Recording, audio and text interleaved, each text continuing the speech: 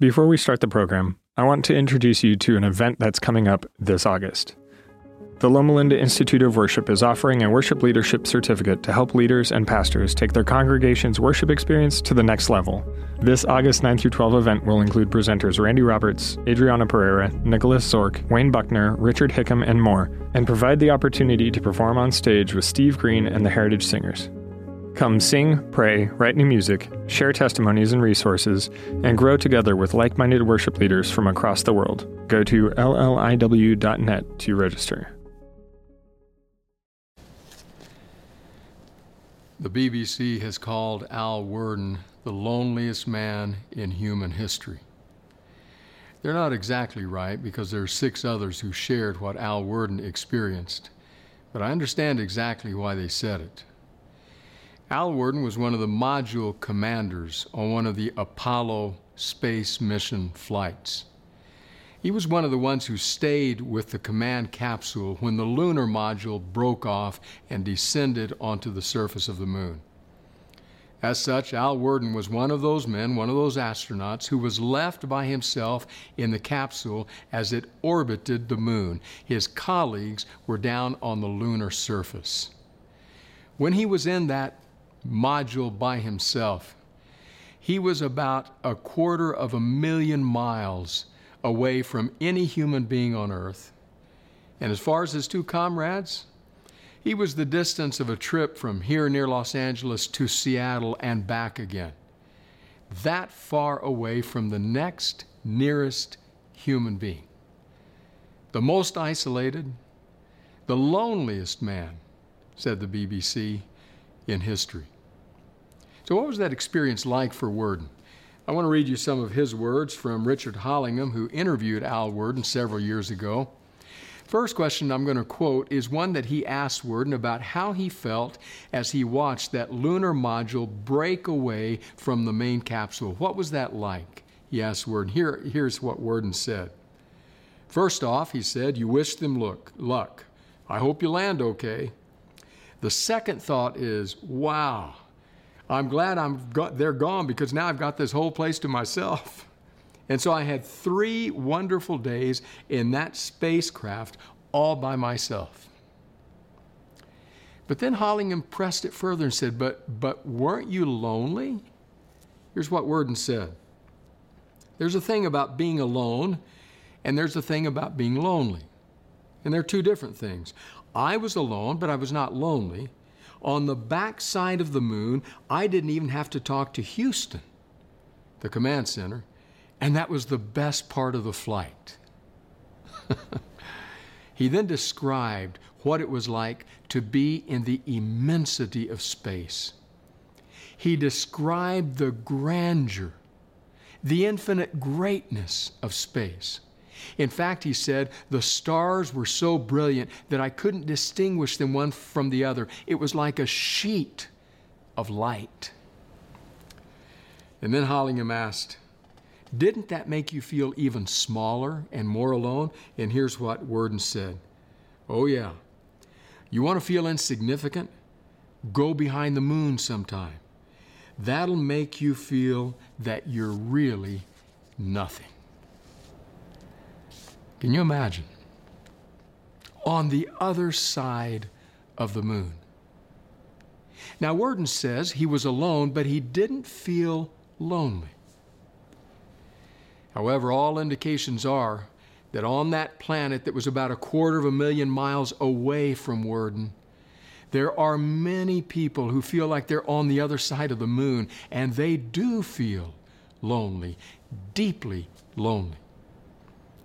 In fact, it was Mother Teresa who captured some of that sentiment. I want to read you 2 quotes from Mother Teresa.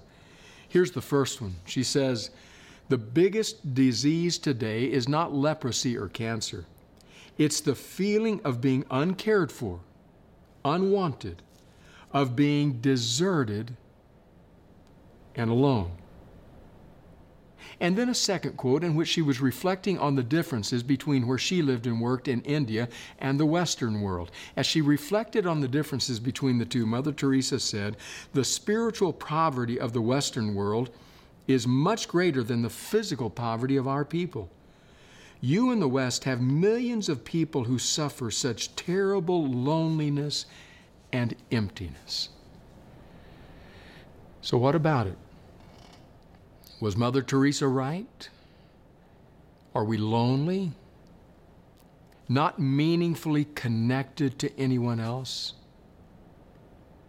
Slate Online magazine shares some thoughts and some quotes, some statistics about that. The writer Jessica Olien, writing in a piece that says, "Loneliness can kill you, don't let it," Olien said this: "Loneliness has doubled. 40% of adults in 2 recent surveys said they were lonely, up 20% from the 1980s. Increased loneliness has led to the following serious health risks. Studies of elderly people in social isolation concluded that those without adequate social interaction were twice as likely to die early. The increased mortality risk from loneliness is comparable to that of smoking and twice as dangerous as obesity. Social isolation impairs immune function and boosts inflammation, which can lead to arthritis, type 2 diabetes, and heart disease. Loneliness is not just making us sick, it is killing us. But sadly, as a culture, we rarely talk about it. John T. Cacioppo, a researcher at the University of Chicago who studies the effects of loneliness, put it this way: admitting you are lonely is like putting a big L for loser on your forehead. And then in another place, that same man, John Cacioppo from the University of Chicago, also says this. These are his words: when we drew blood from our older adults and analyzed their white cells, we found that loneliness somehow penetrated the deepest recesses of the cell to alter the way genes were being expressed. In other words, said Cacioppo, when you are lonely, your whole body is lonely. Now, there's a danger in looking at studies like that and statistics like that to begin to think it's just in our precious and beloved senior population. But if you think that, you would be wrong.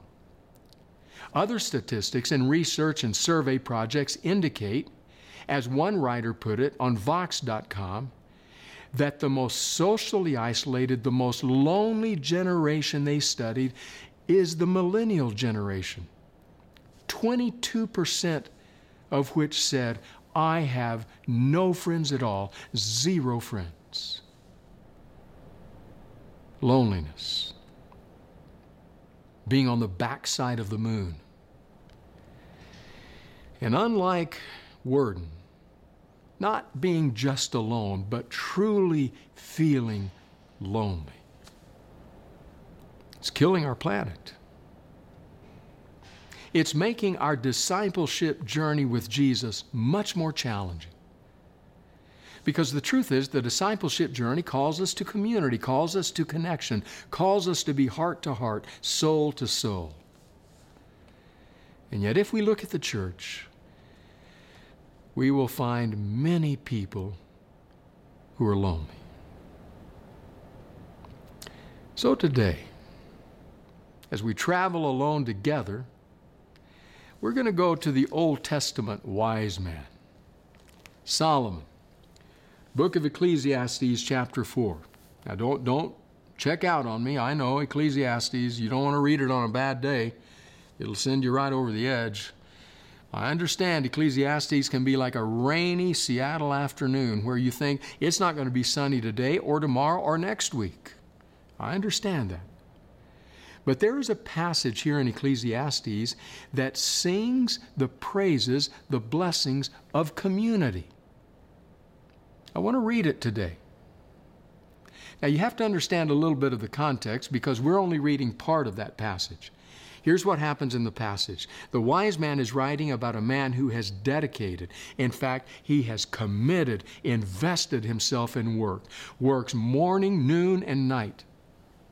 Works in order to earn and take home more pay, but he's alone. He has no one with whom to share it, and so he utters the word that appears over and over again in this book of Ecclesiastes, and that word is meaningless. It's all meaningless. Why am I doing all this, he says.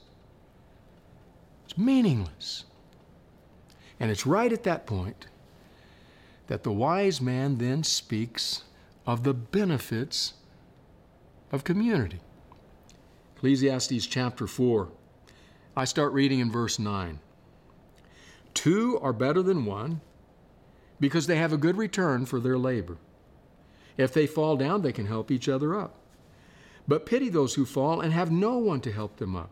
Also, if 2 lie down together, they will keep warm. But how can 1 keep warm alone? Though 1 may be overpowered, 2 can defend themselves. A cord of 3 strands is not quickly broken. So the wise man is underlining the blessings and the benefits of community. He has at least 4 of them. Community is good because the produce, the product of the work is increased. 2 are better than 1, he says. It's good because others can help you up. If you're alone and fall down, he says, who's going to help you up? You can negotiate failure better in community, in other words. Community is good, he says, because it provides for relational warmth. If 2 lie down together, they'll keep warm on a cold night. Community, he says, in fact, is good because it helps us win the battles of life. 2 can do much better than 1 when it comes to the battles, he says in verse 12. And then he finally ends up saying, essentially, if 2 are better than 1, then 3 are better than 2. So he's singing the benefits, the blessings of community. It's all good, right?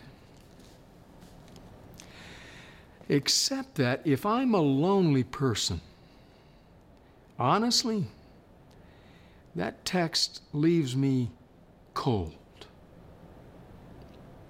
It's kind of like the father who stands over his son. His son is writhing on the sidewalk, broken arm. He's crashed on his skateboard. He's been trying different ones of all the different leaps that are challenging on a skateboard. And finally, he has crashed and crashed so badly his arm is broken. And his dad stands over him and says, you know what? If you just ride a bicycle like I told you, like I used to do when I was your age, you wouldn't have this problem. Can you imagine that kid? He looks up and he says, thanks a lot, Dad. Hurts worse now. Honestly, I feel a little bit like that with this text. Because we're a lonely planet. Study and survey and statistic after another tell us that. We're lonely in church. It's a reality. And then to lonely people, we read the wise man and he says, you know what? Community would be really good. You can nurture each other, you can help each other, you can strengthen each other, you can help each other overcome failure. And we stand saying, thanks a lot, Einstein. We could have figured that out. That doesn't help. I don't feel any better now. Now, the truth is, that was probably good news, though a bit challenging, to the man who was working all the time. The wise man is trying to say, here is what you need in your life. But I'm not sure it's really helping those of us who are honestly lonely. So what do we do? There's a homiletician extraordinaire, teacher of preaching, author of preaching textbooks named Eugene Lowry. I've appreciated Lowry over the years, especially a little book he penned called The Homiletical Plot. Lowry says to preachers, but it's true for any student of Scripture, he says, when you study a text, you need to decide whether that text is itch or scratch. Is it itch? Is it the problem? Or is it scratch? Is it the solution? And then you know what you need to do from that point. If it's scratch, the solution, then you need to find out what the itch was, the problem that occasioned the text. Because if you scratch where people don't itch, that's just irritating. But if the text is itch, the problem, then you've got to figure out where in the rest of Scripture the scratch comes. So here's the question. Is this text from the ancient wise man talking about the benefits and the blessings of community? Is it itch or is it scratch? Well, the truth is, it was intended to be scratch. To the itch of the man who worked all the time. You're working all the time. This is what's happening to you. You have no one to share it with. Then step into community. That's the scratch. But to those of us, millennia later, who read it and who feel that dull, deep, aching loneliness, it doesn't feel like scratch. It feels like itch. It only makes the problem worse. It only magnifies it. Which means, if we're going to find the solution, we need to consider the remainder of Scripture. What else does Scripture have to say that might speak to, that might address our loneliness? Well, there are some who say, and I understand why, upon reading this passage, they say the solution is marriage. In fact, this passage is often used in, quoted, and spoken on at wedding ceremonies. That's the solution. Get married. That's what some say. In fact, they will say, well, just look at the first book of the Bible. Didn't God say about Adam in the Garden of Eden, it's not good for the man to be alone. I will make him a helper as his partner. So see, they say, that's what needs to happen. Well, I don't know about that. I am pro-marriage, love marriage. I thank God every day of my life for my partner in life and marriage, Anita. She has brought these very blessings into my life. So I strongly believe it, but I'm also keenly aware of the multiplied tens of thousands, hundreds of thousands, millions, who because of choice or circumstance aren't. And I'm also keenly aware of the fact of what some of the scholars say about this passage. I want to read you what one of them says, Edward Curtis. Listen to what Curtis says about this passage. He says, this proverb is not about marriage, though marriage may be one example of its truth. Nor is God the third strand, as is often suggested when the verse is used at weddings. Though it is true that God-centered marriages are important, rather, and this is the key to the understanding of this text, rather, it is important to have people to help us when we encounter difficulties. In other words, this is a bigger reality than just that relationship called marriage. This is about other people, period. It's about community in our lives. So for those who say, if that's the itch, then the scratch is marriage, well, can be for some. I'm thankful it is for me. But I am also keenly aware of the many couples I have counseled over the years who've taught me a lesson. They've taught me that at times there is no gulf deeper, no wall higher, no distance greater than the one that runs down the middle of the mattress when two partners are deeply in conflict. So, the wise man's talking about community, period. So we have to look for the scratch somewhere else. Well, some have said, maybe the scratch is one of the most commonly stated ideas in all of Scripture. It's very simple, but it's very profound. It expresses God's love and connection to us, His people. And here's what it is. I am with you. I'm with you. It appears over and over and over again. It came to Joshua. Joshua, who is stepping into the role of being the successor to Moses. Can you imagine? Being the successor to a man who has talked with God, has seen God to a degree. A man whose name, whose shadow will loom over all of Israelite, indeed even all of human history. And now you're stepping into his sandals. Can you imagine the loneliness, the sense of overwhelm that Joshua must have felt? What did God say to him? He said, Joshua, take courage. I am with you. Or to Isaiah, whose land is devastated, whose city has been thrown down, whose temple has been razed.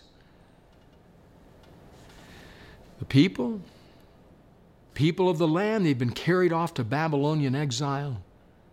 Can you imagine the pervasive sense of loneliness, longing for the homeland, longing for those who have either been killed in battle or now are slaves in another land? What does God say to Isaiah, to the people who are turning their attention toward God? God says, fear not, for I am with you. Don't be dismayed, for I am your God. I will strengthen you. I will help you. I will uphold you with my righteous right hand. Or even the disciples who had been through what must have felt like a meat grinder, that weekend that dashed and devastated every fond hope they held. Now, it's true, we're a few weeks down the road now. Jesus has risen, but they are still staggering around in the joy of that, trying to figure out what that means. And then now suddenly they are faced with the fact that Jesus is leaving them. Though they have a new hope, they must still be wondering, what do we do? And Jesus answers their question. He says, go all over the world and grow disciples. Okay. But, and he says, wait. And as you go doing that, don't forget, remember, I am with you always to the very end of the age. It's that line that in different ways appears over and over again all through Scripture. God's saying, I am with you. And he speaks it to the lonely, to the isolated, to the marginalized, to the brokenhearted. I am with you. And yet even that, is that the scratch to our itch of loneliness? Because I think of the little girl, you've heard her story. I think of the little girl, anxious, frightened of the dark, mommy tucking her into bed, trying to get her a little more grown up, accustomed to sleeping. Mommy, stay with me. Hold, mommy, please, mommy. Mommy saying, sweetheart, you'll be okay. And just remember, I love you. And that little girl, feeling no doubt on the backside of the moon, says, but Mommy, I want love with skin on it. You've been there, haven't you? I've been there. I want more than just a verbal assurance that God is with me. So is there more? Well, if we keep perusing the pages of Scripture, if we come to the New Testament passages, there is something that emerges. And what emerges is something called the ecclesia, the church, the body of Christ. It is highlighted all through the New Testament witness. The New Testament witness is filled with many what I call one another passages. You've read them. Love one another, serve one another, encourage one another, forgive one another, and be kind to one another over and over again. The one anothering, if I could call it that way, the togethering of the New Testament ecclesia, the New Testament church. It's a community that draws all together, married or single, young or old,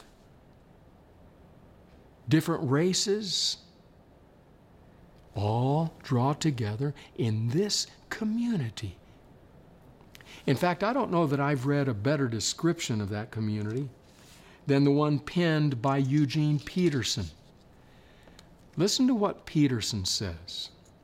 Love cannot exist in isolation. Away from others, love bloats into pride. Grace cannot be received privately. Cut off from others, it is perverted into greed. Hope cannot develop in solitude. Separated from community, it goes to seed in the form of fantasies. No gift, no virtue can develop and remain healthy apart from the community of faith. Outside the church, there's no salvation is not ecclesiastical arrogance, says Peterson, but spiritual common sense confirmed in everyday experience. Bottom line, we need each other. We need the body of Christ, the ecclesia, the church, to draw us together, to sand off the rough edges, to encourage the difficult moments, to give us a sense of togetherness in the lonely moments of life. That's the ecclesia, the body of Christ. That's the scratch to the wise man's itch. Community, togethering, church. It's where we connect. Now, I'll be very honest. I'll admit it right up front. That is hard to do. Even when the church is meeting together, that's risky. It's scary to open oneself up, to become vulnerable to others, because it is out of intimacy and vulnerability that we create community. That's scary. It's much easier to hide behind walls, to put up a facade, to not be real before others. But then to that experience, throw in something called COVID-19 and physical distancing, and the loneliness skyrockets. I feel so alone. I'm lonely for people. I'm lonely for human connection. It's one thing to hear God through the pages of Scripture saying, I am with you. It's another thing to sit down to dinner alone, to sit on the back porch alone, to wake up to a silent house alone. The backside of the moon then doesn't feel just alone. It feels lonely. So what's the scratch to that itch?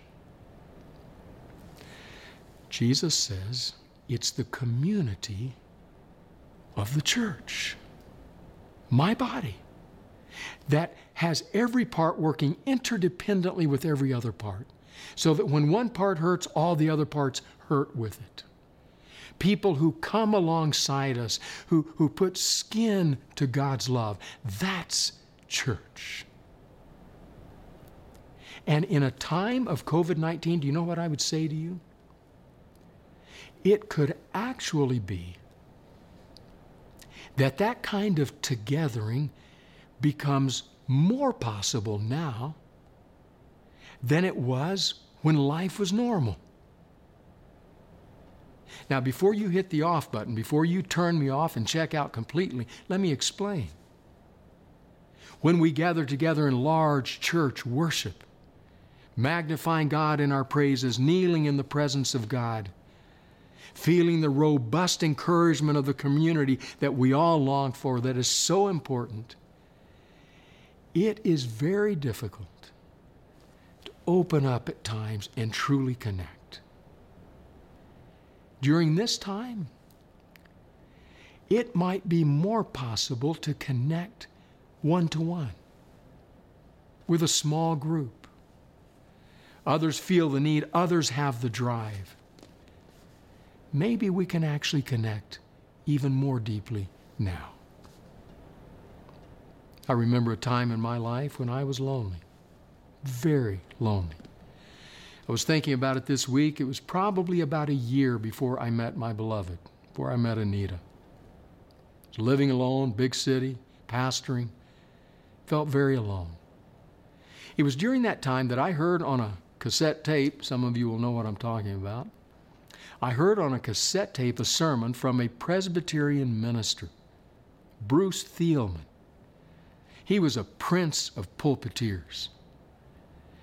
It was a sermon that so engraved itself in my mind, so stamped itself on my heart, that I've quoted from it, different parts of it, many times over the years. The Comradeship Christ Commands was the name of the sermon. Here's the line I want to remind you of today. Thielman said, "In the body of Christ, no one should ever have to bear anything alone." Just that line. In the body of Christ, if we're being what the body of Christ is to do and to be, no one should ever have to bear anything alone.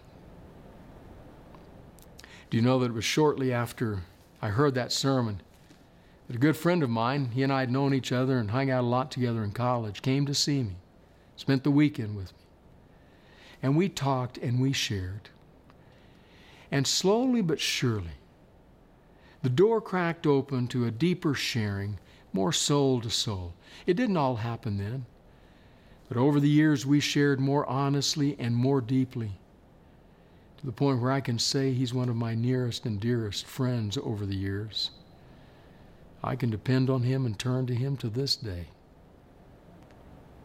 He became an example, one, of that simple reality. In the body of Christ, no one should have to bear anything alone. That's true community. That's church. And it is possible even in COVID.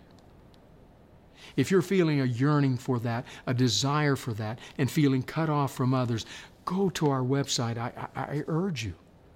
Become connected with one of our Bible study communities, with one of our prayer communities. Reach out and one of our pastors will respond. We'll try to connect you in ways that you can deepen in community with others in the body of Christ. And if you have a desire to connect, if you have resources, emotional to share, I want to challenge you to something this week. It's something that comes from a song, sparked by a song. The artist's name is Demi Lovato. Recent Grammys, she gave her first performance in a year and a half, because in July of 2018, she was treated for an apparent overdose after 6 years of sobriety.